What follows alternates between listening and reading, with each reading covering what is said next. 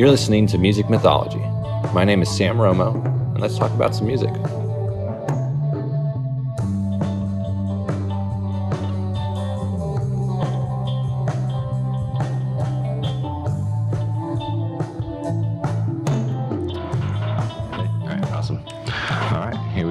Ziggy Stardust. Sam Romo here, sitting down with my dad, going over it's one of our mutually favorite Bowie albums. Probably one of his most classic. Trying to think. Just want to make sure I get the full title right before we get this officially started. So it's The Rise and Fall of Ziggy Stardust and the Spiders from Mars. It's released June 16th, 1972. Basically 1 year right after Hunky Dory. It's a very unique album. It's a concept album, but when you see like interviews with them, whether it was Angie Bowie or David or Ronson, or any of the Spiders from Mars, it's a loose concept. It was something that they kind of pieced together as they were coming up with it. It wasn't, kind of like Sgt. Pepper. Well, that's conceptual, but it's kind of loose. There's not like a strong backbone to it. Although with Ziggy, I would say it's more of a straightforward concept because there's a lead character. There's an environment that he's building. There's a lot of different characters and stuff like that. But anyways, do you have anything to say? Or? Well, when you said it came out in 1972, I remember that would be, I would be, I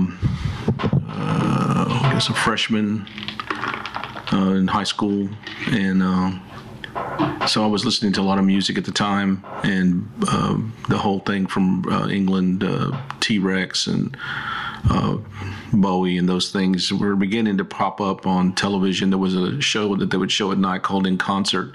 They would actually put on different shows and different rock bands from around the country and the world. I think it was one of the first times I saw Bowie. And so, like you said, that the concept album plus he created a persona. He created someone, that identity, that people identify with that character, almost like he was thinking almost like movies, he wanted to create someone that he could put out on the stage that could perform. They were looking at the concept of performing as part of their music, which that was kind of a different concept in a sense. And of course it had to be something little controversial, shocking, because it caught people's attention. Yeah. And so, stick.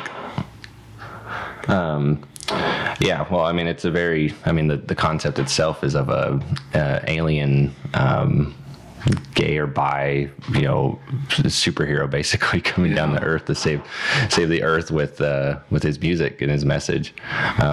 It's definitely not typical for that time, because this was June 16th, 1972 when it came out, and then Hunky Dory was a year before that, and with that album and the album prior, The Man Who Sold the World, you see a very long-haired Bowie, and even on the cover of both of them, he's wearing a dress. Yeah.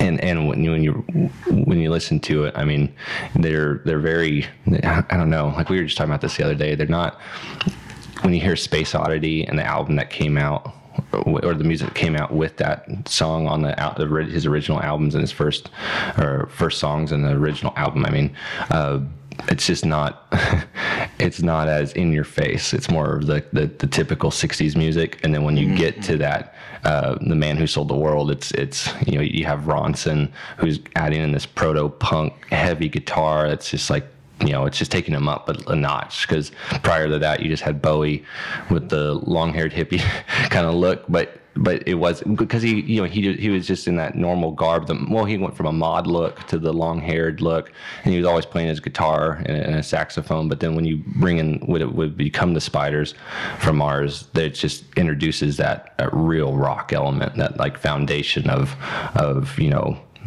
I don't want to just say like his wall of sound, but like what you kind of would expect. You'd want to hear the hard hitting beat, this primal intense guitar, and his unique vocals and his lyrics and story, writing.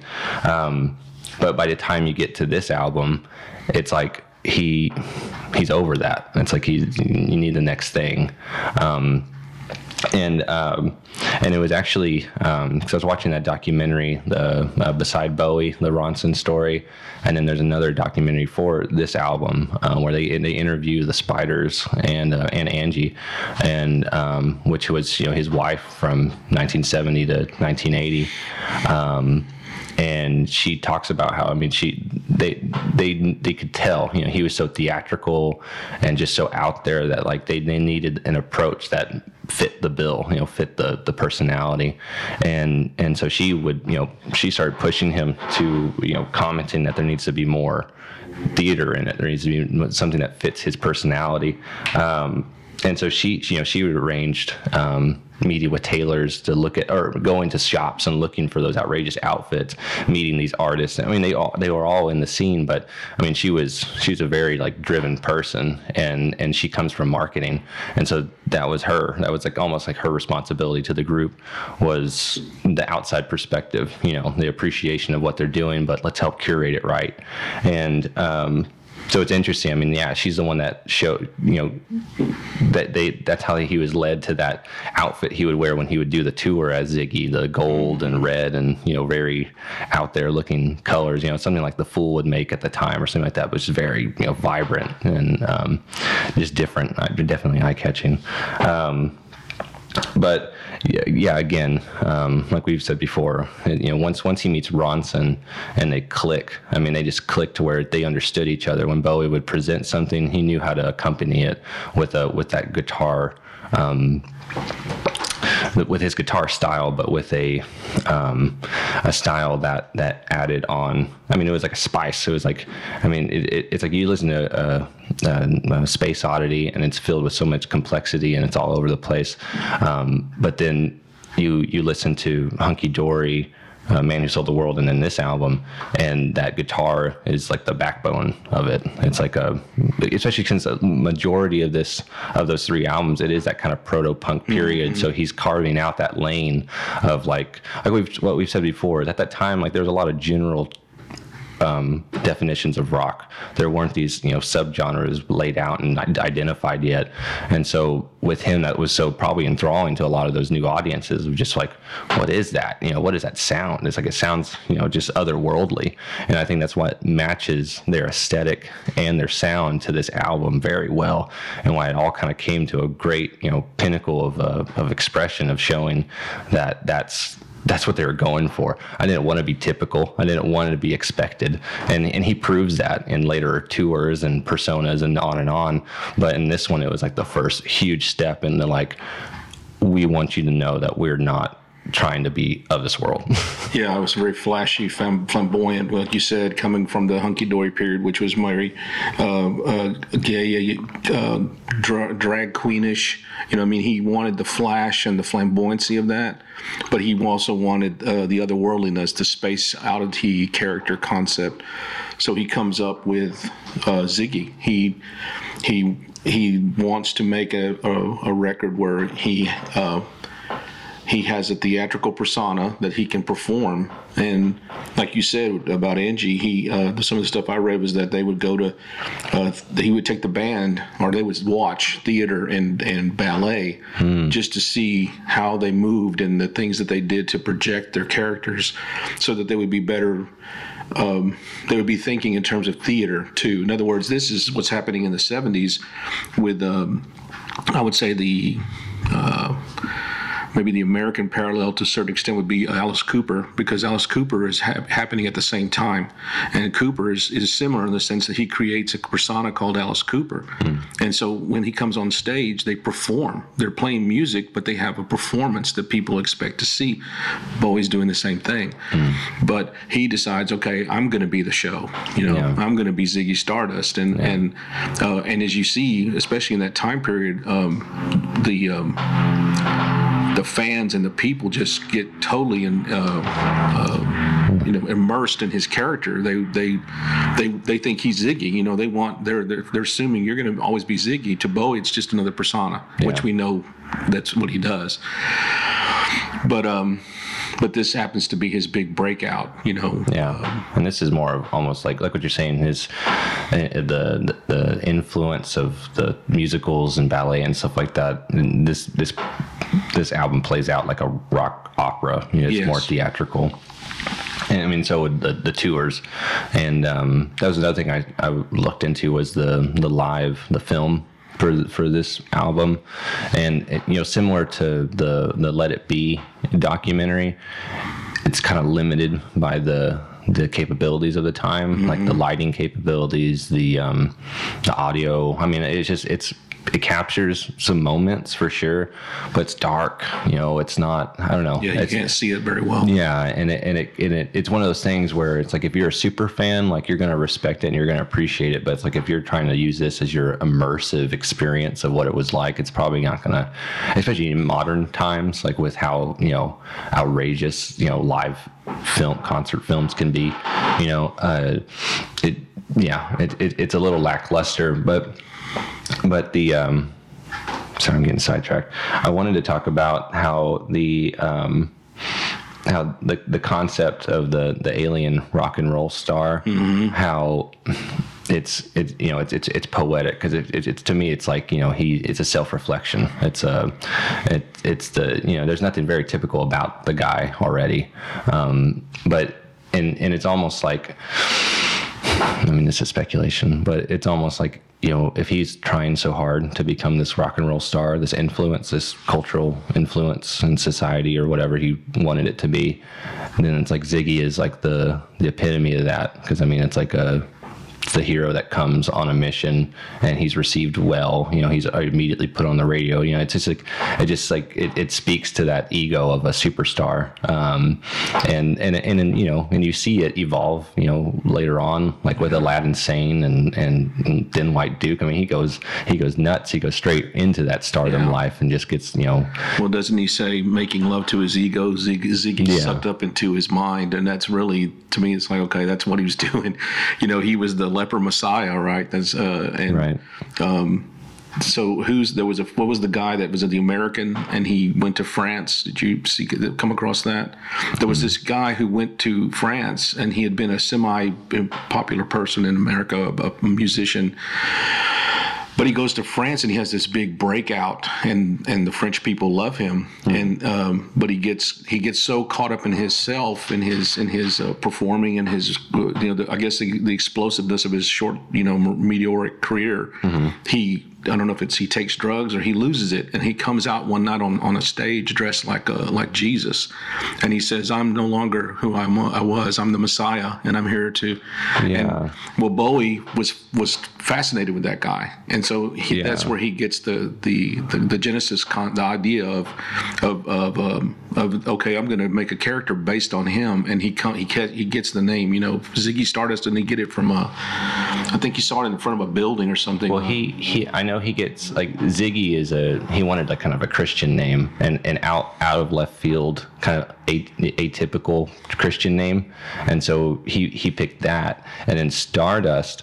So I think I can't remember the man you're describing. I know I have his album on my phone just for the sake of remembering, but I know that one of the interesting things I didn't know about this is that the Stardust part of the name comes from an artist named the legendary Stardust Cowboy. Yeah. And he's like the founder of that psychobilly, like, nonsense kind of like just rambling over like just that kind of bluesy country rock stuff, and it's just madness. I mean, the guy would play the crazy guitar with the trumpet in his hand and then go off and play the trumpet while just yelling and hooting and hollering, and the dude was from Grand Prairie. So it's funny. Something in the water. I mean, he's literally a stone throw away from where we are right now. Is Vince Taylor? That was his Vince name. Taylor. Yes, that's what it is. Yeah, and he was. Yeah, he like went on an ego trip and was saying he was sent by God, and he had a breakdown. Yeah. But yeah, so like those were kind of like the name and character, and like what we were talking about before, you had people like Mark Bolan and T-Rex. that were those glam rock pioneers that were already wearing makeup. They were already using these space themes in their later 60s types of music. And he definitely drew from that. I mean, this is all kind of a culmination and kind of respect or homage to that energy, see, I'm just looking at my notes to see if I have anything to mention, anything else. But yeah, I did want to say it like this too, is like the concept of adding more aspects to their shows and to the concept of the artists themselves. I mean, that was the other dimension to it that was really taking shape in this period, because it's one of my favorite little docu-series, the CNN Decades series, where they'll have an episode for each kind of aspect of culture in America, right? And or the world history. I'm sorry, and it's there's always a music episode, and those are really interesting. If you haven't seen them, you should check them out. But the 70s one is really interesting because they talk about that aspect of theater coming into play, like the stage complexity just ever evolving, of showing they're not just satisfied with just a good guy on a guitar doing a good job and singing well on the stage. They need to see something too. They need to be just inundated by senses, by sensation, and just feeling like there's lights, there's lasers, there's smoke, there's video, there's paintings, there's cutouts moving, there's all sorts of things, and this was one of those first swipes at that, because I mean, you probably expect something like that to come out of the Beatles, maybe if they were still touring, but that wasn't their bag. That's not what they did. And so it's like someone had to pick that up. Someone had to realize, he takes the Sgt. Pepper's concept and decides he wants to perform it. He doesn't want to stay in a studio. And so he wants that interaction of the fans, but he also wants to be able to display, right? In other words, what's the purpose of a character if you can't put him out in front of people and see how they react to him? Well, and my little note, I thought this was funny. Well, Bowie wanted to enhance the sound and vision of the impact of their act. Even as it says on the CD, and I think it's on the album too, at the very small line note, there's one last note that says, "This is meant to be played at maximum volume." Oh yeah. So the fact that they were rocking, but he's coming out with a glam look, with the reddish orange hair and the kabuki kind of look, and the different costumes, and it was obvious that it was making the audience want to anticipate, well, what is he going to do next? Yeah. And how is he going to move? And and so you're not just listening to the music, but you're watching the performer. And it's becoming a total experience, which is exactly what he wanted, right, to a certain degree. Because like you said, with Vince Taylor, he watched this guy become a big hit, and then he just imploded on himself. And he's like, okay, I'm going to use that theme, and that's going to be Ziggy, except he's going to come from outer space, and he's going to try to come in and interact with people, but then he's going to implode. He's going to go crazy. Yeah. And one of the things I was reading when I was looking and thinking about this and preparing for it was that he it foreshadowed what was going to happen to Bowie as he went on in his career. But he wanted that flash. He wanted that. And the Spiders, I mean, in that documentary, they comment that they saw him. They saw him change, and like that period, the hunky dory, Ziggy period, to them it was all kind of the same, because they lived at his house with that him and Angie owned, and so they said that they literally for a year solid they lived in his house in sleeping bags, just wake up every morning, make coffee and breakfast, jam all day, figure it out. That's all they were doing constantly. And then once they got on the road and it became marketable and presentable and craved by an audience, they saw his ego start to take over and him actually turn into the character.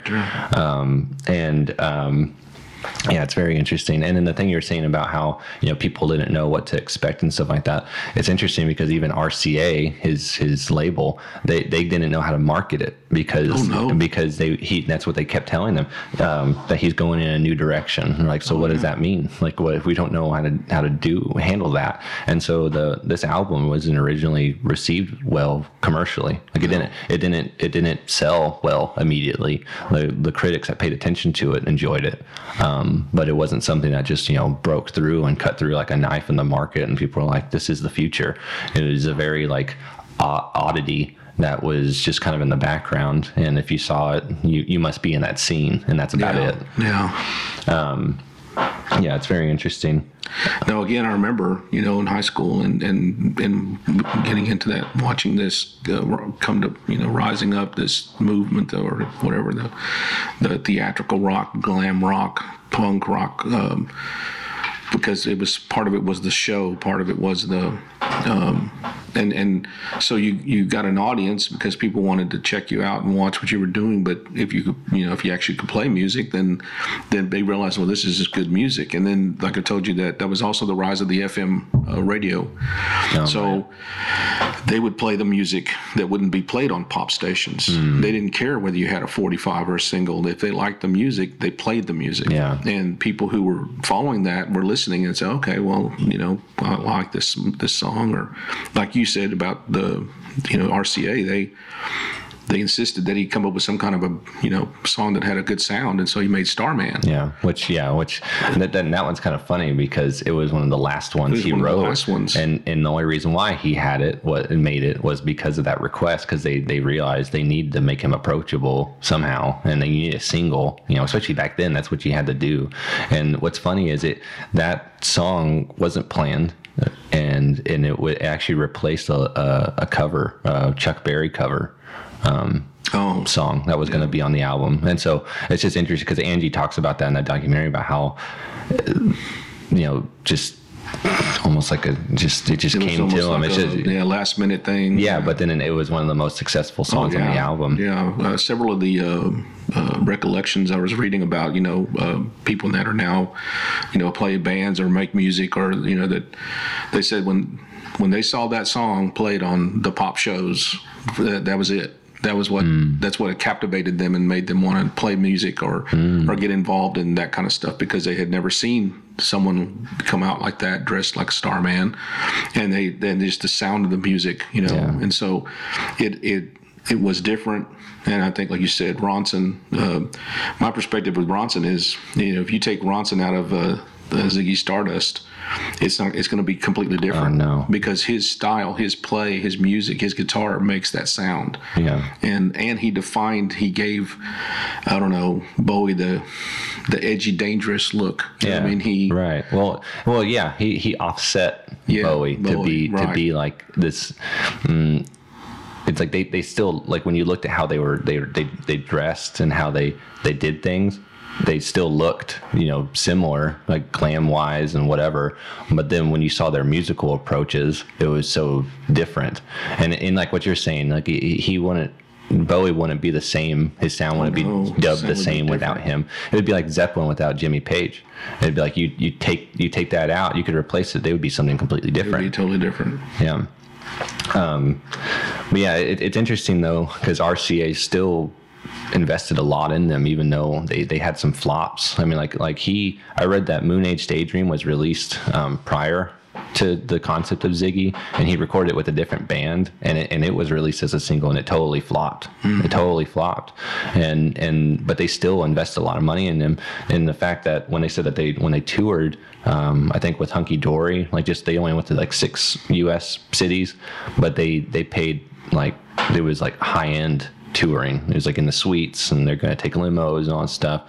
And so it was they had never tasted that, like the group itself. And so it's like this album really is kind of that evolution into stardom for him and the group. But for the group, it's like what you said. He moved on. He liked to swap out personas, swap out session musicians, swap out tour musicians, and like Ronson talks about, or not Ronson, I'm sorry, the bassist in that documentary. He talks about how post tour they didn't have any profit.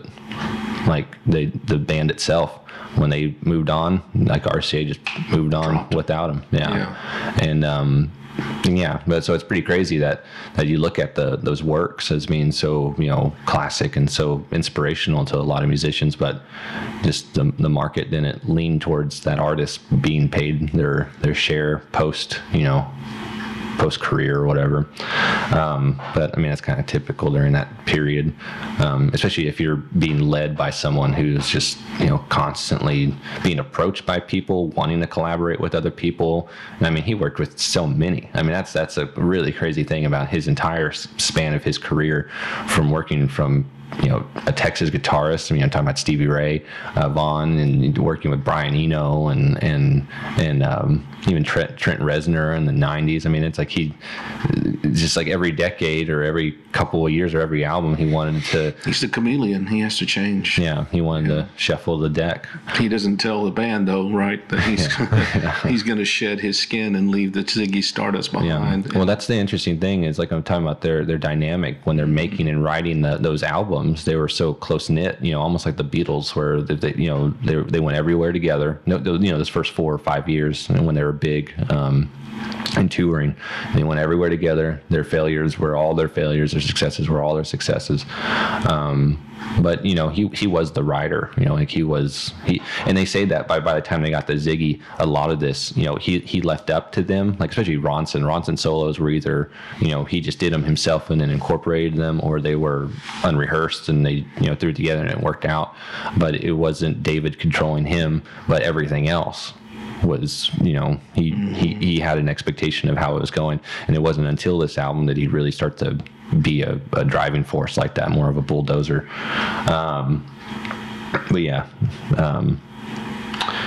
and obviously fame, drugs, and the larger tours through America, I'm sure affected him, and started to get that, especially at that time, we're talking the early 70s, that type of, that environment in rock and roll was pretty volatile, because you're either with the people, like, you know, like when we've talked about Neil Young and stuff, I mean, the people he toured with, people he worked with, I mean, he was losing people, you know, every now and then, and you just reeled from it, because that was the environment, you know, it was just different. It was just totally different, and it started to affect David Bowie in a sense where he just liked it, and he liked to be the man, liked to be the center. Yeah, already decided that he would be the. I think you see that with Ziggy. I mean, in other words, how are you going to sell that if you don't believe that you're the man? I mean, you're the Lad Insane, right? I mean, that's where he kind of morphs from Ziggy to Lad Insane, and it gets kind of almost like he realizes, well, where do I go from here? You know what I mean? But he's already thinking several steps ahead. But you don't know, when you hear Ziggy Stardust, I mean, for the first time, especially in that day, in that period, you know, it's like, well, what is this? You know, it's like almost like Sgt. Pepper's. You know, what are they doing? What is this music about? And like you said, I mean, they made a concept album, but they didn't really say they went at it as a concept album. Right. But I think that was his intention, to make to have a character, build a story around it. Yeah. And especially when you perform it, you're gonna perform it, not just sing it. You're gonna perform it. And I think Angie talks about that was purposely done too with this album. Is with Hunky Dory, a lot of it was written and performed with him on the piano, and they realized that, you know, there's songs like Changes and Life on Mars and Queen Bitch and like, Oh You Pretty Little Things. But even that one's kind of like a little, so you might not tour that one, especially at that time. You know, people would want something really lively.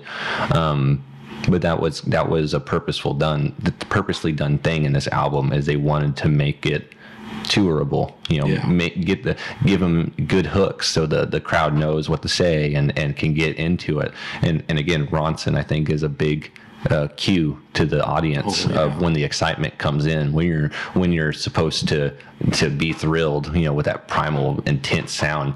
You know, he's the you know, like when you're in a live audience on a TV show and then they say something funny and you get the laugh sign, he's the excitement sign. Like in Bowie's music, it's like when you hear the guitar coming, you're like, here comes the electricity, because it's palpable. Like the things he wrote and or just performed perform, because some of it was ad-libbed. He did it in that session, and there it is. That's good. We got it. It was just so unique and just so, captivating. And it's interesting that, he met Ronson through the drummer only because Tony Visconti, the RCA exec, he wanted a different turn on things, and the drummer was like, yeah, I know this guy who's a guitarist. He's a gardener, but he's a stellar guitarist. You should give him a shot. And then when they met him, it was just like, it was instant. It's like, what? Like his styling. Because that's the thing, I'm a guitarist, and you're drawn to certain patterns, certain chords, certain placement on the boards, and you start to build your character, your play style and character, and it's a culmination of what you've learned, who you've learned from. Sometimes it's on accident.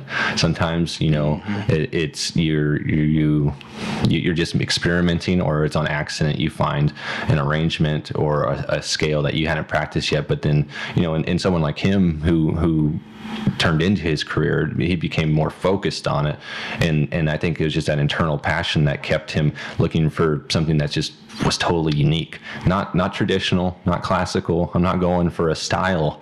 I'm carving out something that I would like, and it's this intensity, and especially at that time that he got on board with them, it would have been for The Man Who Sold the World.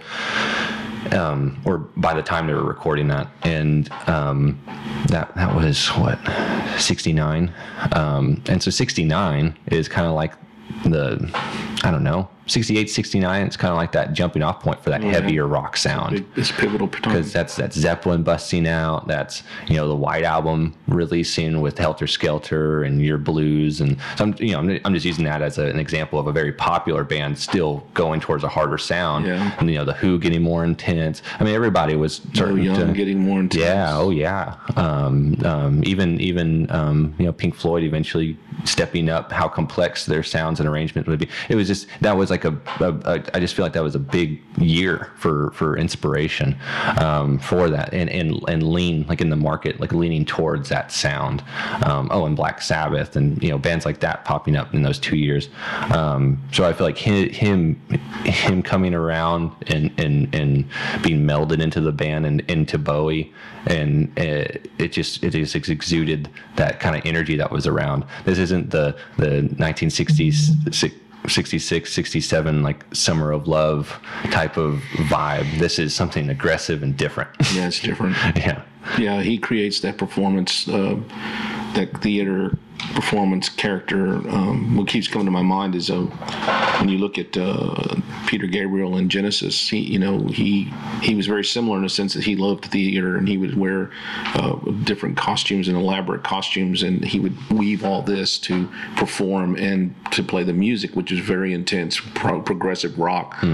But I remember the year after he left Genesis, we actually saw him during high school, and Gabriel comes out very similar to Bowie. He doesn't wear anything. He's got just a black outfit on, but he still is theatrical. He's doing mime, and he's moving in very specific theatrical ways to still project that drama and theater. Yeah. And so I'm saying it's like they're wanting to project this character, in other words, they're saying this is more than just music, and we want to perform, we want to do stuff, and it's like some bands do it good, some bands don't. Like you said, some of it's planned and some of it's just spur of the moment. They just happen to do it. Yeah. I think it was probably one of the band members I read a quote from that said, when we were working on this and doing this, we had no idea people would still be talking about it for 30 years later and still discussing it. And he said, we just were putting an album together, and we just thought, we'll just do this, then the character's going to, Bowie's got the idea for the character. And how did he know that,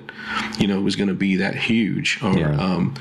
But more than likely, he probably was already thinking ahead and thinking, well, I'm going to morph into something else. I'm going to do something different. Yeah. And each phase, I'm just going to leave behind the thing I did before, And well, like any prideful person, you might not know what's next, but you're going to be great at it. Yeah. You might be the best if your your ego is so swollen. Yeah. And I mean, obviously, like Ziggy says, I mean, he sucked up into his mind. I mean, but it was quite a show. I mean, it drew people, it made people mad and angry, but they still couldn't. It's like you still had to watch the train wreck. You couldn't keep your eyes off of it, And so it's that same thing in the 70s, where the rock and roll becomes the thing that creates the schisms in generations. And there's music, there's pop music, there's even rock music. But what is this? Right. Why are they doing that? Why is he dressed like that? What is, and I mean, so I mean, even now, because I was listening to the music, I was thinking, well, it's still very good. I mean, there's some very well done songs on there. The arrangements were very, very good. The sound quality is very good. It holds up. It still is interesting to listen to. Yeah. Well, and that glam rock period was interesting, because that was when a lot of different artists, I mean, like him, started to evolve and realize that they didn't have to stay in a certain boundary, by watching people like T-Rex and stuff like that. I mean, even like Bob Dylan, like here, hold on, what's that album called? Hard Rain. It's a live album, and like, yeah, he's got mascara on, he's got makeup on, and what do you call it? White faces almost. He has this really so bizarre much makeup, yeah. But it was because he had started to same thing. He started to lean towards that music, because it's just like, what is that? Yeah. And that's interesting. And that was only like a year and a half or 2 year like period. But like, to me, I'm not the biggest Bob Dylan fan. I'm sorry. But that's the one, like that album. I really like that album, and any touring recordings that I've heard, like live stuff from that tour. He takes those songs that he performed before, and they're all songs that he performed when he went electric, but he like amped them up. Yeah. And I think that was, and if you listen to, I mean, they're all like super high energy. The percussion is like super fast and hard. The guitar is just like in your face. It's not what you would think of, when you think of Dylan. And especially when you see the album cover, you see him in the makeup, you're like, I wouldn't, I didn't think of that. And I like, it's kind of interesting, but very, very unique time. Do you have anything else? Just kind of general on it? No. Okay, cool. Well, we can start going track by track. Okay. It starts off with 5 years, which has that opening beat, that steady low beat. It's almost like the pulse of the song, like the heartbeat of the song.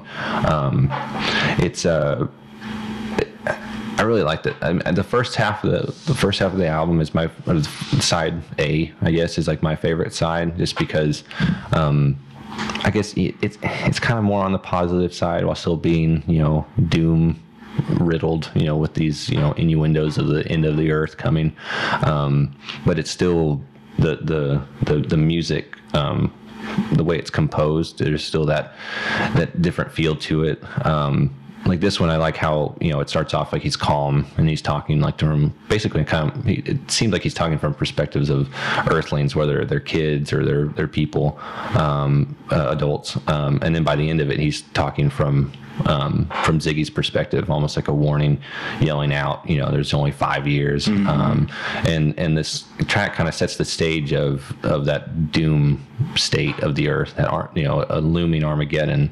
We only have 5 years to do something about it, and this alien rock star has appeared to warn us of this.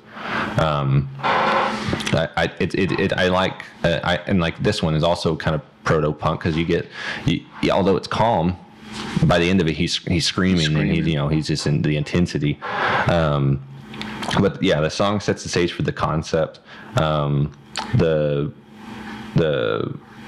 The middle parts that describe different people's like perspectives, like from a soldier, who hears it, and the soldier with a broken arm, so he's come back and he's reeling from it, because it says a soldier staring at a steering wheel.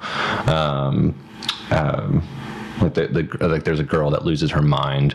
It's just all kinds of stuff. People respond to it differently. They either shut down, they get more volatile. Well, I see it being almost a very cinematic imagery. I think I saw you in an ice cream parlor drinking milkshakes cold and long, smiling and waving and looking so fine. It's describing. I think it even says in one of the things I read that he had been really impressed with an actress, and so he's that's kind of a little bit of he's alluding to that. But my point is, like you said, it's like an overview of like almost like snippets of a movie, right? As he's describing scenes. Well, it's very dynamic. It's like as he's describing it, and you can see it, you can imagine, and it's the little details that make it that make it relatable. Like the soldier, it's like saying that with a broken arm, you can picture this guy sitting bunched up in his car, staring at his steering wheel because he's just zoning out, doesn't know how to reel from it.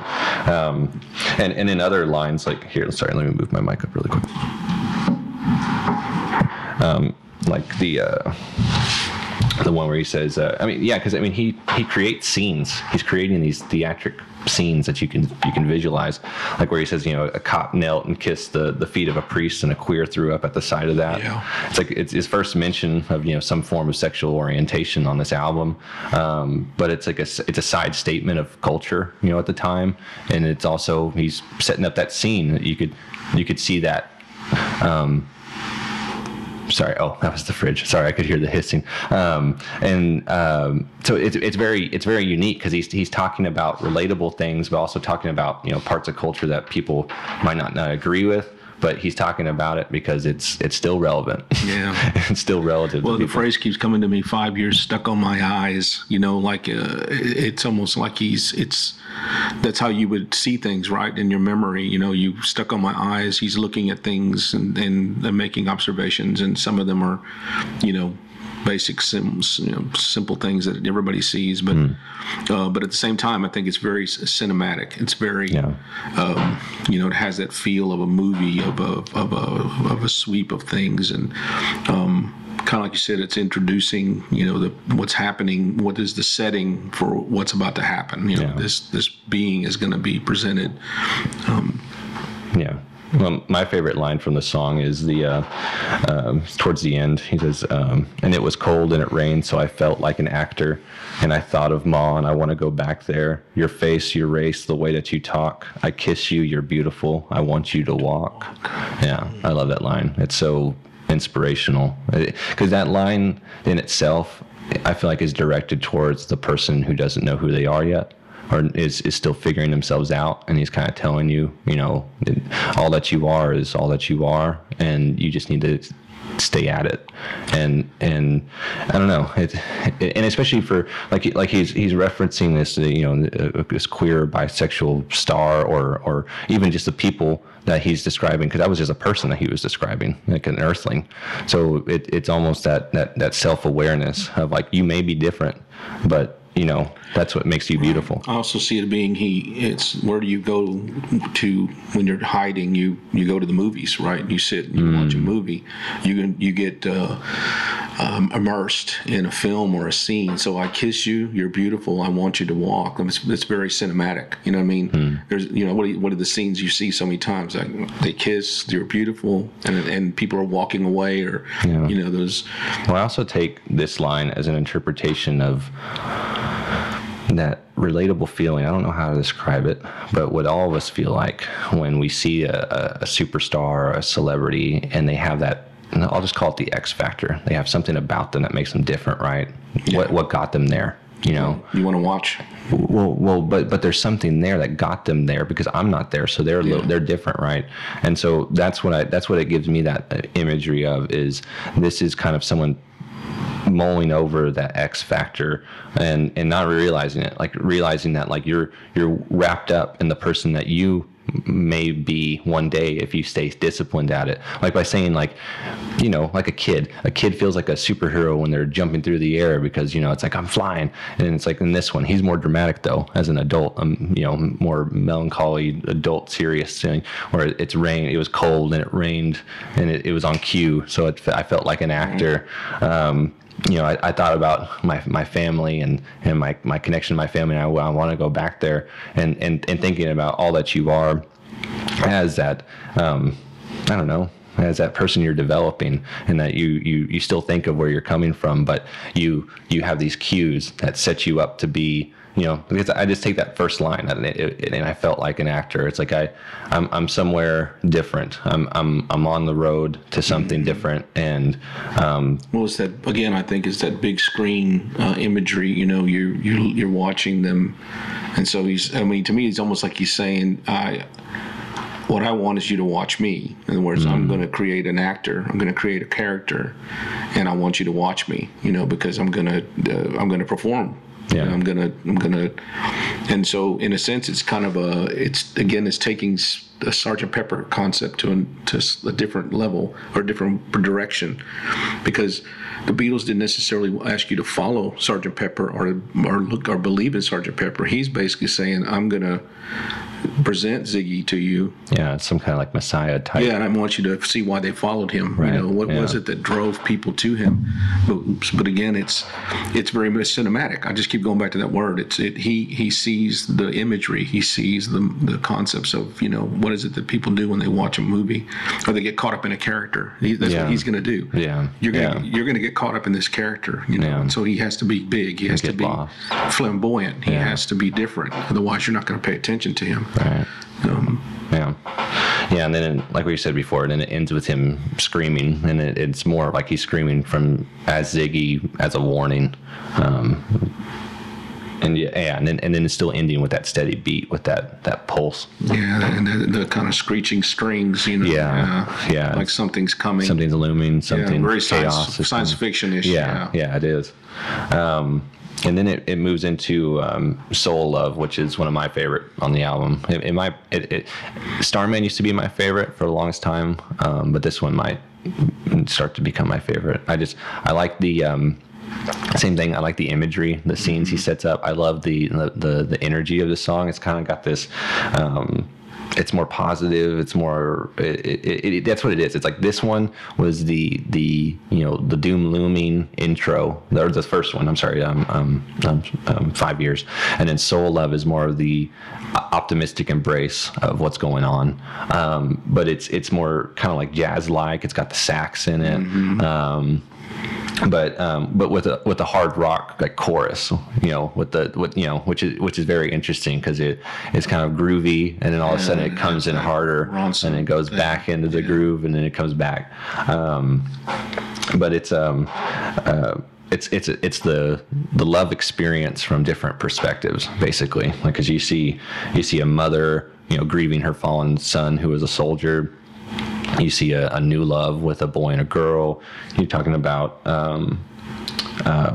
spiritual love and passion. I mean, like in the chorus where he says, just to touch the flaming dove. Like, to me, like that's like that's what that is to me. And soul love, when he talks about the priests and stuff like that. My favorite line in this song is, inspirations have I none, just to touch the flaming dove.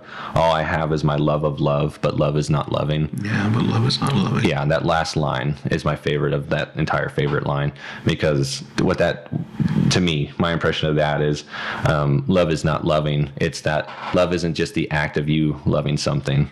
Love is the cohesion of both sides, of that they love you in return. That is what love is, that mutual respect and appreciation. And I love that line. I think it's a car. I love that line, and the way it's composed in the song, where it's like that's the last thing he says, and you come in with that sax solo. I love that. That's an awesome sax solo by Bowie, by the way. And I do like this song, how there's still guitar in it. Like, besides the chorus, the heavier part, there's a guitar in it, but the guitar is almost like an ad lib. It's in the background doing these little sometimes he's just like, he's going, like, he doesn't even do a full power chord or anything. He just takes it and runs up the fretboard just for that crazy distorted sound in the background, or a little like ding ding ding. He's plucking like just a few sequences in the background. but yeah, and that guitar solo just cuts through. It's so strong at the end. Or it plays it out towards the end. But yeah, that's a really cool song. I really enjoy this one. Do you have anything else on that one?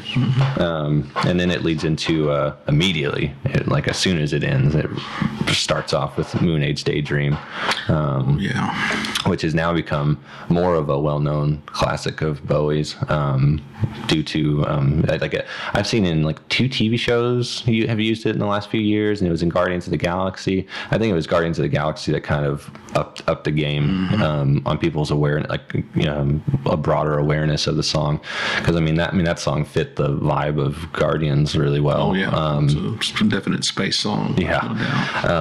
But yeah, that's another one of my favorites on this album, just because it's so high energy. It keeps you entertained the whole way, in and out. It's hard hitting the whole time. And I read that he wrote this, I mentioned this earlier, that he wrote this when he was touring in America like a couple of years prior, and he recorded it. I think it was with another band called maybe the Acorns or something like that. But a band that he wasn't with for actually a long time. On that CD you gave me, the CD, the 2. I think they have this. Do they have that version? The version, and it's very different. Yeah, it's almost hickish, hillbilly-ish. Yeah, it's very different, totally different. Well, it flopped big time. Big time. I can see why. Yeah. And I think the B side, I think it's "Hang On to Yourself" was the B side. Yeah, and it was totally different, and it also had to be rewritten. So yeah, because when I first read that, I was like, "This flop? What do you mean?" And then it was like, "Oh, it's totally, Ronson." That's the thing too. I feel like this and Ziggy Stardust, the track itself, those are like prime Ronson on this album, because like he's leading the way. And the other thing I didn't know is he was the pianist on the album. And he was he did most of the string arrangements. I saw that him and Bowie did the arrangements, but it was Ronson who did a lot of them. Yeah. And you see his versatility when he breaks off from here and works with Lou Reed on Transformer and other stuff. But like he's like an underappreciated. No, he doesn't. Person. I don't think he gets enough recognition for what he did. And to me, Moon Age Daydream is definitely one of the songs that defines Bowie. It would be, if you were to tell me, well, what song do you think would you tell someone, listen to this because it's Bowie? Well, it's Moon Age Daydream to me, because it's so different. It's so science fiction-y and space and space age. But proud and flashy. It's even the arrangement and the way it's done. It's a very different song. And it still is a different song when you listen to it. It has a very unique structure. Well, it fits the bill of an alien rock star. Oh, big time. It fits them completely. Yeah. And you see them both. I guess it's where they really mesh, where like if you want to compare them, it's like when Lennon and McCartney really connect on a song or they do something, they create something that's different. You know what I mean? That's unique to them, and that to me, this song is that for them. Yeah. That it shows their creativity, that they were willing to try that style, which is especially when you listen to the other version, it's a far cry. It's totally different, but it's also very different from anything that was happening at that time, to a certain degree. So I'm sure that in that day, when people heard that song for the first time, like, what is that? But to see him on stage, then you realize, oh, okay, he's that's what he is. That's well, this is really Ziggy's intro. This is Ziggy, because the first 2 are more like, honestly, the first track sets the tone, but it doesn't describe the character really. The second one could be on, I don't want to say any album, but Soul Love doesn't necessarily have to be on this concept album, Right. But then this one is a very clear cut, conceptual piece explaining, his attitude and it's got that heavy proto punk rock, guitar. but it's yeah, I mean, this is the first song that really describes the character himself, and, by using, like Alligator, like he's aggressive, he's a ray gun to my head. Yeah, he's a space invader. He's a rock and rolling bitch. Like he because that's the thing about this album. He swaps out the gender of Ziggy. Every other song, it's something a little different, and that's what that's what it is. It's just it's totally different. Yeah. And he's this aggressive space traveling, a proud character, but he's come because he knows the Earth needs them. He needs him, whether it's because to him the solution is rock, and because the audience of the world is now appreciative of this magic that he can bring and actually do things with.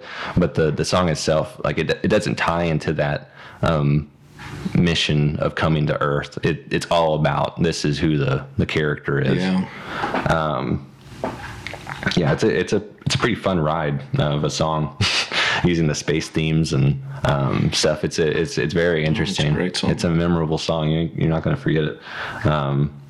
It's high energy. It's kind of like Mark Bolan inspired, because at that time period, especially the last 2 years, he got more, and so did like people like Pink Floyd and stuff. That late 60s period is where you kind of get that space rock. There was like that stint of time where like everybody was trying out something that was kind of that spacey rock sound, or trance rock, just something different. And this one though, it takes that, but then it just cranks it up to 11. Yeah. and then on top of that, it ends with a gnarly solo by Ronson that I didn't know this, but it was mostly improv that day. So that crazy ending to the song is just totally just him, everybody just taking hands off and just letting Ronno in the corner just go nuts, It's awesome. It's an incredible song. Love it. You got anything else on that one? No. Cool. And the next one is Starman, which we've already touched on. How the only reason why it existed was RCA had requested a single that was approachable, and that they could send out, because I'm sure they might have been a little weirded out because they don't know what he's changing all the time. They said he's going to be something different for the tour, and then like we've talked about, his last singles weren't. Hunky Dory was successful, but it was successful later on. Like it wasn't like an immediate explosion for them, and that was like the interesting thing that Angie and them mentioned in that documentary is they were selling records, but like RCA, like I was saying before, how they used to send them to the suites and give them the limos to everywhere. And it's like they were treating them like they were selling millions of copies, but they weren't yet. So I kind of have that curiosity of it's almost like someone in there had confidence that this is an evolution we're watching. This isn't it. Because I think that happens with all artists, that when you meet them and they'll present a work, unless they've been working on it for a really long time, that might just be a phase they're in. And so if you're a really experienced producer, you might let them flesh it out. You see the foundations of something new, and then, well, like this band, they took it somewhere totally different. But it's the with Starman, this to me, it's good placement right after Moon Age Daydream, because it's like it's the other side. It's like Moon Age Daydream is like the aggressive, intense descriptor of Ziggy, and then this brings you back to why he's the concept, why he's apparently on Earth, and it's the more like hopeful, approachable song. Right. Well, he says it's crazy cosmic jive, right? It's meaning is say this is just something kind of hip. But I'm a Starman. What do you want? What do you expect? Yeah. That's what I'm going to do. Yeah. And but again, like you said, the beat is very it's popish, but still different, still a little dangerous. Like what is the Starman? What is he up to? And it's kind of an interesting song because the guitar, like the solo specifically, it almost sounds like Lynyrd Skynyrd or something, like it doesn't sound like you would like the rest of the album. To me it sounds more American, or more like, I don't know. It could show some American influence. Yeah. But the and then the song, it describes how this character, the Ziggy character, he's bringing hope through the radio, which again, I'm just going to throw that back. Like, I feel like that's also tying into that celebrity ego of, I'm not just doing art that a lot of people like. It's giving meaning to people. It's giving substance. It's giving direction to people, and somehow, and while he might have written the character being in that mindset, I feel like maybe eventually all people, especially when the tickets are constantly selling out, you dive into that eventually. But this one also had a string arrangement by Ronson, and I don't know. It's just a great song, classic solo. So like the Children Boogie. Yeah. It's... It'll get stuck in your head. Yeah. It really will. You got anything else on that one? What was I going to say? I don't know. I guess it's, to me, it's just another song that it's a definitive Bowie song, and it captures that period. And to see that song, I mean, I can only imagine. Well, I do remember to a certain extent, seeing that song for the first time on some pop show and going, "What is that?" I mean, because they performed it. They performed it. Yeah, and and Angie, she talks about that performance, about how a lot of musicians became musicians by being inspired by seeing that performance, because they were so comfortable, because they weren't in their positions doing their thing. No. They were one. Like I was saying before, like kind of like the Beatles in those early years, everything they did together. And so when they were on the stage, it was just another day. Let's do our thing that we've been working on. And you see that dynamic between Bowie and Ronson, where, Bowie's got his 12-string and Ronson's just wailing on his thing. And then, at one point, he wraps his arms around Ronson and they're singing the song together. And it's just a comfortable camaraderie, high morale group, like they're high energy. They know what they're doing. And you're seeing his theatrics and his dress and the way his hair is, and so you're saying, okay, well, what is this? Again,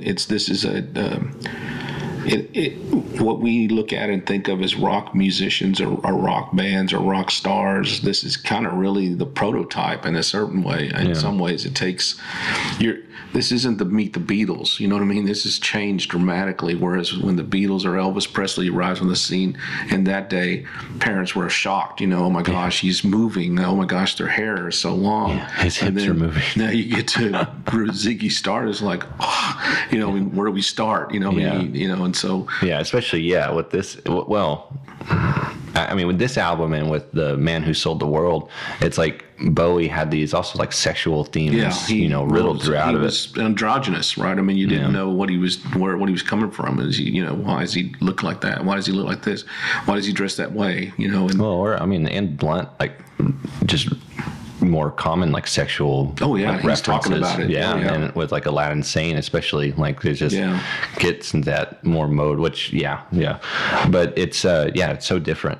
It's so different, especially like what you're saying at that time, like and especially if you're going to try and compare it to just a decade prior, even 5 years prior. This is you would show up in a suit and shake the host's hand and you talk, and then you go on the show and then you perform, but they would go tell you what you can't say and what you can't do.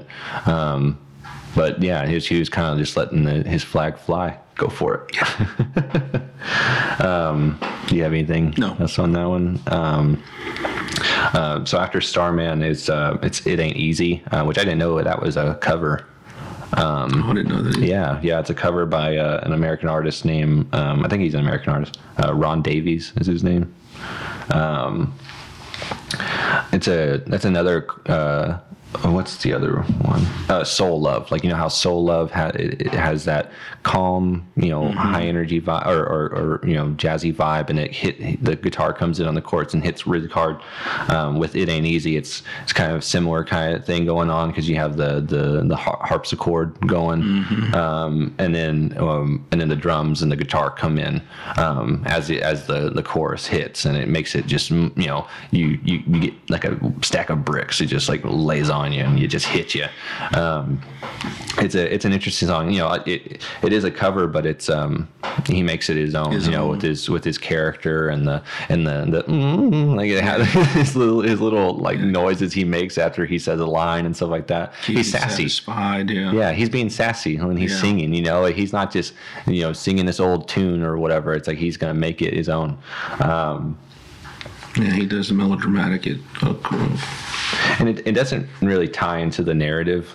Well, I was thinking about it, like it kind of can. How it's not going to be easy to, because the song's about it's not easy to get to heaven when you're going down. I mean, it's not easy to get to heaven if you're not living right. And so, I mean, it is talking about being aware of your actions and stuff like that, which ties into like what the audience would probably need to be aware of. So if anything, it's kind of like a reflection on that. But it's I don't know. It's a good song. But I'm sorry, I'm trying to read my notes. I don't even know. I can't understand what I read. Good Lord, I wrote it too fast. Well, I read that too. That there were some of the songs were not necessarily. They came at part of it was conceptual. Like obviously Moonage Daydream and Starman and Ziggy and but there was some songs that they just put in. They put in there, but it still kind of fit the scheme of the feel, the overall feel of it. But it doesn't just take away from it either. Again, like you said, that the Bowie Ronson touch, that's what you feel on that song. That they make it their own. They're like they're at that point where they're working together they can take a song and make it sound like them. Which, like you said, reflects that they had been together for a while and they spent a lot of time doing. They knew obviously what they wanted overall. But again, I don't think they so much said, well, let's make as it was going, I think, and obviously as Bowie took on the persona and began to dress like, reflect Ziggy, then the songs began to come together. And it basically, the whole album is structured that way. Yeah. The cover and everything is implying that, hey, that's him, that's the guy. But no, it is a good song. It's still like to listen to it. Yeah, well, and it shows. The whole album shows Ronson's profession at using how great he was at using his guitar. But it like this one, there's a few songs where the ad libs and the little sounds he's making in the background that accompany the song. It really shows how he's not just playing his guitar. He's singing with his guitar. He's talking. He's making these little noises, these little things to. Just like Bowie's adding his little, tones and different noises and ends to how he's singing. This is how he's talking. He's talking to you through his guitar. That's a pretty unique song. Then after that is it's one of my favorites on the album too, Lady Stardust. That's Ronson on the piano. He does that piano part, which is really beautiful. It's really it is. It's a really beautiful arrangement. This one continues to describe the androgynous nature or the characters of this character, by describing him by the makeup on his face, long blonde hair, bright blue jeans, creature fair. Lady Stardust played his songs of Darkness and Dismay. Yeah, I really like that song. He describes Lady Stardust purposely, as this performer, but he swaps describing Lady Stardust as a he and a she on and off. He even quotes Alfred Douglas, who was Oscar Wilde, if I'm not mistaken. He was like Oscar Wilde's lover. Oh my. And in that line where he says, I smile sadly for a love I could not obey. That's one of his lines from one of his writings. I really like this song because just like the some of the previous ones. It's theatrical. You can see It's it. very theatrical. You can see it. You can envision this character on stage. The people, the men, the men standing up on stairs. I'm standing up on chairs. It paints a picture, and you can see it. Well, that's why I laugh, because the line, he really quite paradise. The way he says it, it's very sarcastic, almost. A throwaway line.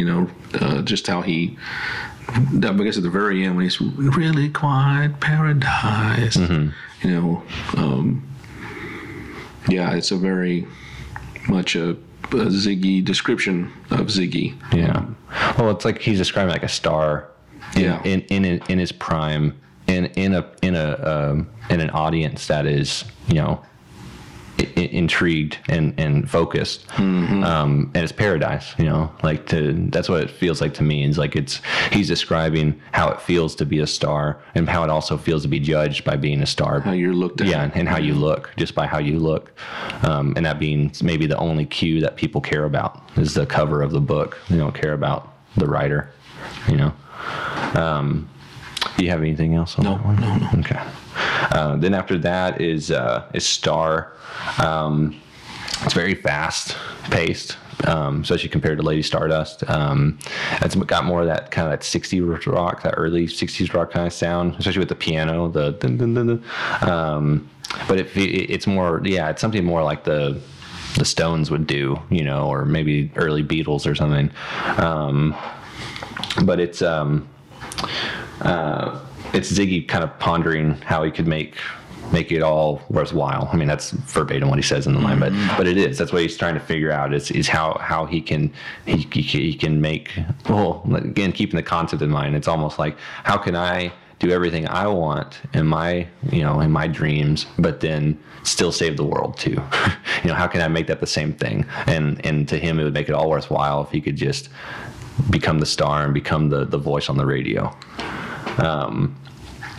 It shows, and it kind of also highlights the ideas of what becoming a star is kind of like, and also the frustration, like some of this frustration that ties into that having that dream, and trying to make that into a career or just a life path. It's a shorter song. Do you have anything to add for that one? I was thinking of the lyric. Isn't that where he says, "I can fall asleep at night as a rock and roll star," right? I think so.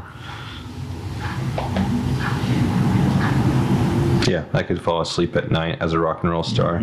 I could fall in love all right as a rock and roll star. Just watch me now. Just watch me now. Yeah. I always like that. Just watch me now. That's all I have for that one. But again, like you said, it's a very it's a voyeur-ish. I mean, in other words, he doesn't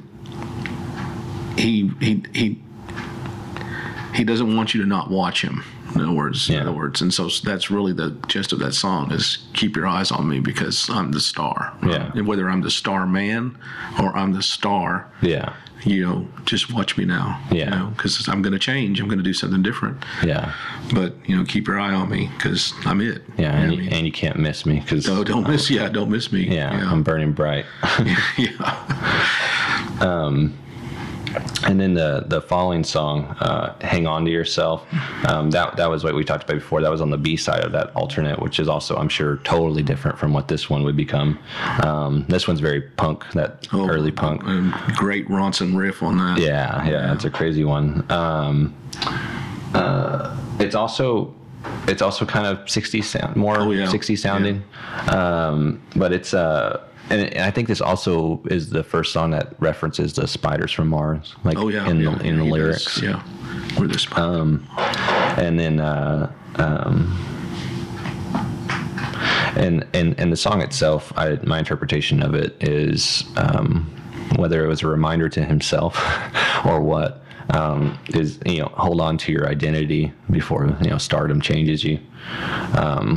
Because I'm sure at that point you'd seen the rise and the ending of the Beatles. You saw, and he was a big Lennon fan, so I'm sure Lennon had it on display how over he was with the famous thing, and so, yeah, I'm sure he maybe had that in mind when he was a young musician in the 60s, appreciating their music and then seeing the toll it took and then realizing, like, maybe I need to be careful and just remember who I am. And or the original inspiration, Vince Taylor, meaning, you look at what happened to him. He didn't hang on to himself. Yeah. He lost himself. So you better, if you think you're going to make it, you better hang on to yourself. It's almost like a warning. Like you better know who you are. That this thing can consume you, which is the whole point, which is really what he ends up saying about Ziggy. Yeah.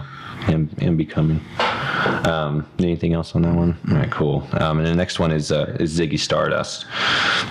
This one has such a classic opening. Another song that'll get stuck in your head, or at least that riff will get stuck in your head. That primal, intense guitar. It's the song that also starts to describe the character, but from another perspective. It's almost like from from one of the Spiders' perspective, or from an audience member's perspective of what his legend was. What he was like to experience him or see him. It's the story of an alien rock star. That's what it is. And he has lines in it that kind of allude to inspirations from other real rock stars at the time. Like he played it left hand, but he played it all too far. Like Hendrix, it's more sexual. Like this one, not in talking about gender or anything like that. Or orientation, but just like literally, like just talking about like in sexual nature, like describing his character. And then being man, my writing's terrible. I need to type this next time. Like what we said before, this is Ziggy also getting wrapped up in being self-obsessed and being the star, and making love with his ego. Classic line. He's the leper messiah. Yeah, and then towards the end, he says the line, "Had to break up the band." So it's kind of like you're by the end of the song, the way the story is going, kind of it seems like this character's reckless. It's like he's appreciated by the audience. He's giving them a little clue that, hey, if Ziggy and the song had to break up the band, I'm going to do the same thing. Maybe, yeah. Like he's setting the precedent. Kind of giving them a forewarning. If you're paying attention. Yeah. It's like it's Ziggy and the Spiders. It's not. It's Ziggy Stardust and the Spiders. That's a classic song. You have anything else on that one? Cool. And then the one after that is another one, classic one, Suffragette City. It's a kind of got that Little Richard kind of piano inspired, shuffle or whatever you call it. I didn't know this, but this song he wrote and presented it to Mott the Hoople. And they didn't want it, and they chose all the young dudes instead, which Ronson also played the guitar on for them and toured with them to play those parts. I also read that it's not as noticeable, but it's one of Bowie's first songs that he uses a synthesizer on. Really? And the specific synthesizer he used, I don't know why I didn't do it, but I didn't write down the model of it. It was the same synthesizer that he would use with Eno on the trilogy. Well, on the whole trilogy, he would use it. Oh, really? Like in and out, yeah. And Heroes and Lodger. Yeah. So it's more subtle on this song, but it's a piece of equipment that apparently they used. He likes to use. Well, this was the beginning of him getting familiar with it. What else? Suffragette still kind of carrying over that sexual vibe. The classic, my favorite line, which I mean it's the chorus, but it's my favorite part of the song, is the "Don't lean on me, man, because you can't afford the ticket." It's a classic. Yeah, she's a total blam blam. And it's a very intense neck breaking speed kind of Yeah, song. It's very just, I mean, it's that punk, like that kind of is. Ramones, It does kind of have like that Ramones, that high energy. Very It's almost like, if you're listening to this while you're driving, you're going to accidentally go 10 miles over the speed limit. Just because it's just so like, it's so fast paced, and then it has that false ending, and it comes back. It's a pretty cool one.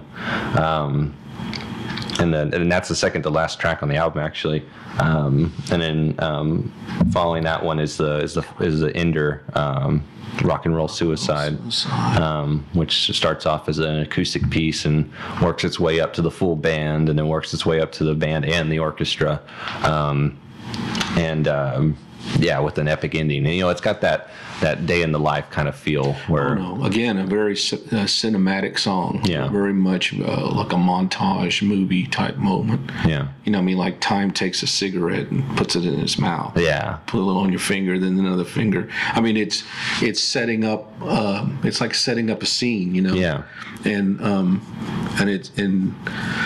remember when I wrote about, again, he thought about Vince Taylor, because he said this was suicide, what he did to his career. And so he said this is rock and roll suicide, meaning he destroyed his persona, the creation of who he was. He destroyed all he worked for. He destroyed it. And so it's like, to me, it's almost like he's saying, maybe that's what he's saying too, is more than likely I'm going to destroy this character at some point, and do, whether intentionally or not, do away with him, and because there's an end to him. In other words, he saw, I'm not going to be Ziggy all my life. You know what I mean? I'm not going to go around doing that. I'm going to change and do something different. Well, and I think maybe he had adopted a perspective that maybe not a lot of typical music listeners at the time, or musicians at the time, weren't holding, which is the artist isn't going to be the same forever. They're not going to stick around forever. Then the Beatles came, changed the world, went, and like they're still going on, but they're different. They're totally different, and they're not going to always be here. It's like, why would I expect my persona at the time to stick? It's never stuck. So why am I going to think of that? Again, it's like, just watch me now. It's like, I'm going to, but I know a good movie has to have a good ending. In other words, and so it has to be dramatic. It has to be, fitting clothes, and that's the song. Rock and Roll Suicide. He's give me your hand. He's selling. You can reach out and touch me, but I'm gone. I'm not going to be here much longer. And, well, this is almost like the disillusion of Ziggy. Like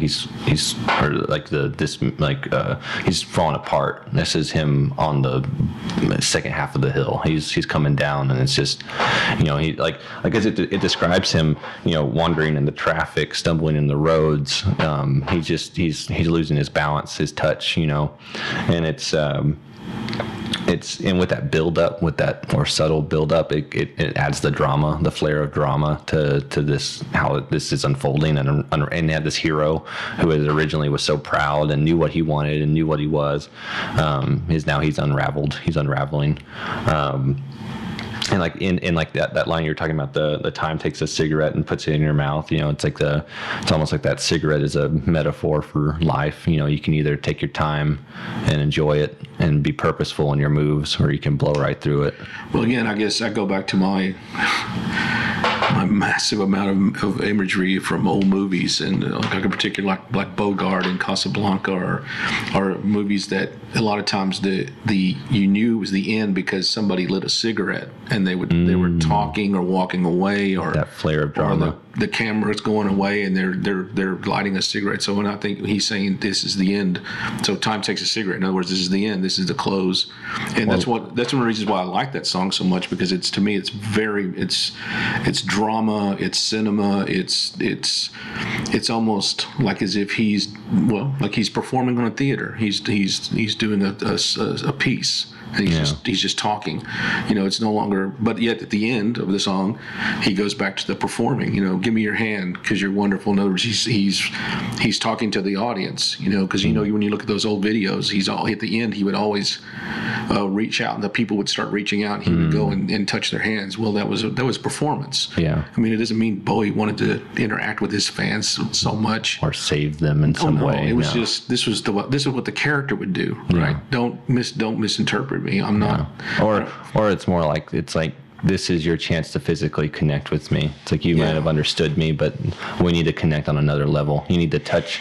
We need to be touched. Because give me your hand. I mean, that could be interpreted as just the general sense of it. Like, you need help. Give me your hand.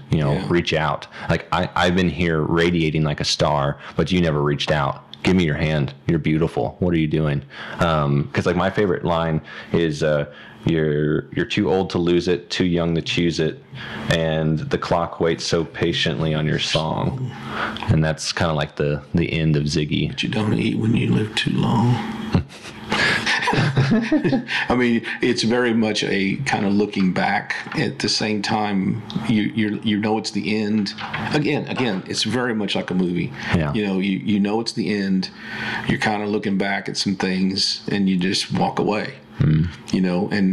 It's also self-reflective. It's very, it's very dramatic. This is like the close. This is him. Right. This is him making his last statement of self-awareness and action. And because this is what it ends with, just so y'all can be aware.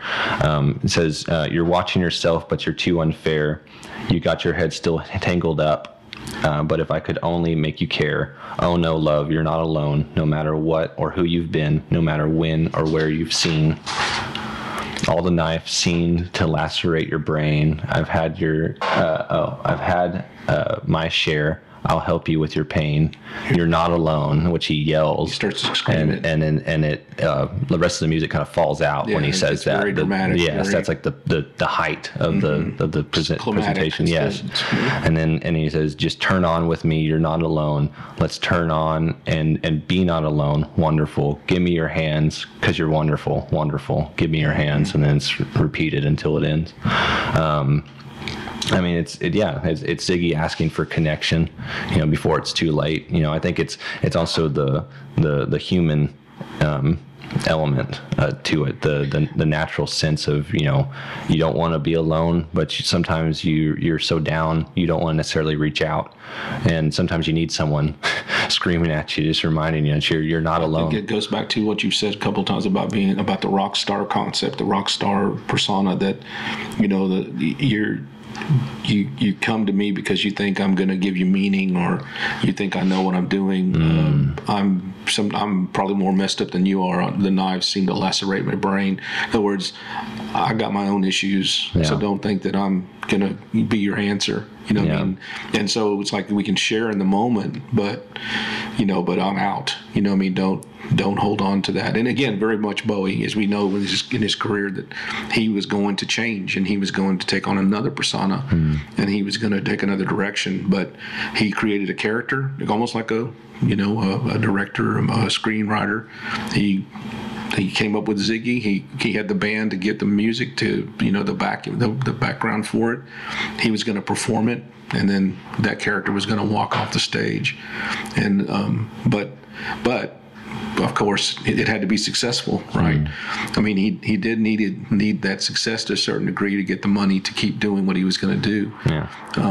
But like we know now, the marketing, like you said, someone at RCA or someone said, we think he's tapping into a group of people that could become very profitable. So we'll roll the dice on him and see if he taps into that, which he did. Yeah. But it also reflects the self-destructive persona of the rock star, and the egomania of the rock star. Yeah, for sure. He's full of himself, and he knows it. I mean, he's basically telling you, I mean, this is me. Get over it. I mean, if you don't like it, that's just how I am. I mean, I'm out. Yeah. Well, and then the next album, Lad Insane, just kind of amplified he that. goes, yeah, that's where he goes. I'm just a Lad Insane. I mean, Lad Insane. Yeah, I'm trying to get over what I just did. I mean, and now everybody wants a piece of me. But yeah, Ziggy is definitely to me, again, I guess it's probably the reason why I still enjoy it, because it's very cinematic. It's very movie-ish. It has to reflect that he watched movies and he liked characters. He liked that, how it looked and how it made you feel. Yeah, the element. Yeah, and that people who are ostracized for whatever reason, where do they identify? They identify with characters on a big screen, because I can disappear into that character. Yeah. I can identify with that person because they're up there and they're bigger than life. Well, he said, okay, I'll create a character that's up there and bigger than life. Oh, up there, I'll be a Starman, and then I'll perform in front of the people, and they can either choose to reject me, but if they hate me and they pay attention, they're still paying attention. Yeah. So, I mean, and that was his point. I know, if anything, it'll get people to pay attention. Yeah. And if it's good, then it goes on. Yeah. But and like with any type of commercial success, I mean, you start to feel yourself. You start to feel more confident in your moves. And after years of touring and being a solo artist, and then working with people, and getting a deal, getting albums out, but still not being a huge hit. Like, this was probably him. I'm not saying this was him, speaking it into the universe that he's going to be a star, but it's kind of like, as he had that intention to make this character, the character was, reflected back, what he was, and then they evolved together. As this evolved in the market, he evolved to realize, like, I could actually be this person. I could be more than this. Yeah, it's true. You have anything else? Nope. Cool. The only other little note I have is. It's totally speculation. It's totally an opinion of mine. For the Killers fans out there, they had an album in 2017 called Wonderful, Wonderful. This is my last little thing. Is I feel like, because I know Brandon Flowers is a huge Bowie fan. Mm-hmm. There's a lot of songs where you could hear like the total callback. Like, there's I can't remember what specific Killer song is, but I know he's used parts that are very similar to like songs like Ashes to Ashes and just classic Bowie stuff. But I never thought of it. Because I like this album, the Killers album, Wonderful, Wonderful. It's a great album. It's a wonderful album. But I never made the connection until, because I don't listen to Rock and Roll Suicide all the time. I mean, it's a great song, but it's not one of the ones from the album that I'm like, yeah, put it on my best of playlist.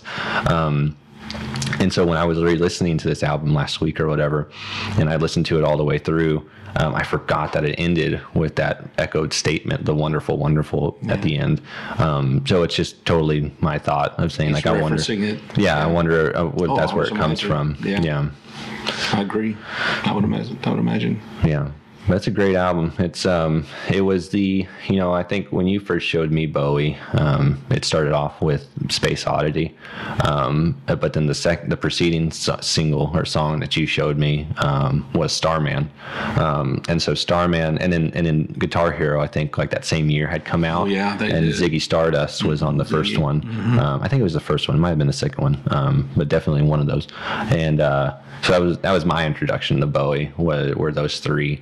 And then as a teenager, at some point when I found out that Ziggy and Starman come from the same album, because when I was younger, I wasn't thinking in terms of albums. I wasn't thinking in terms of like a piece of work, and you just don't have that awareness. You just want what's popular, or what just what your ear is keen to. And when I was a teenager and I found out that two of my favorite Bowie songs, because I would listen to those songs constantly. I even wrote a research paper about Space Oddity. But I realized that those two were on the same album. I listened to the album. I was just blown away, because it's a tremendous work. Side note, Major Tom's another Bowie character. Right? Oh yeah, Space Oddity and Ashes to Ashes. He's he comes he's back. Still floating out there. Stay away from Major Tom. So yeah. Yeah. Stay away from Ziggy. Yeah.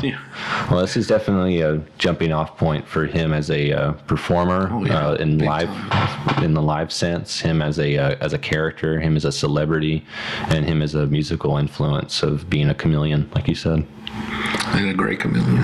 He's the rock and roll chameleon. The Black Star. R.I.P. All right. You got anything else? That's it. Cool. That's a good one. All right. Until next time, everyone. Bye. Thank you for listening. For more episodes, visit our website, musicmythpodcast.com, and follow us on Instagram and Twitter. Goodbye.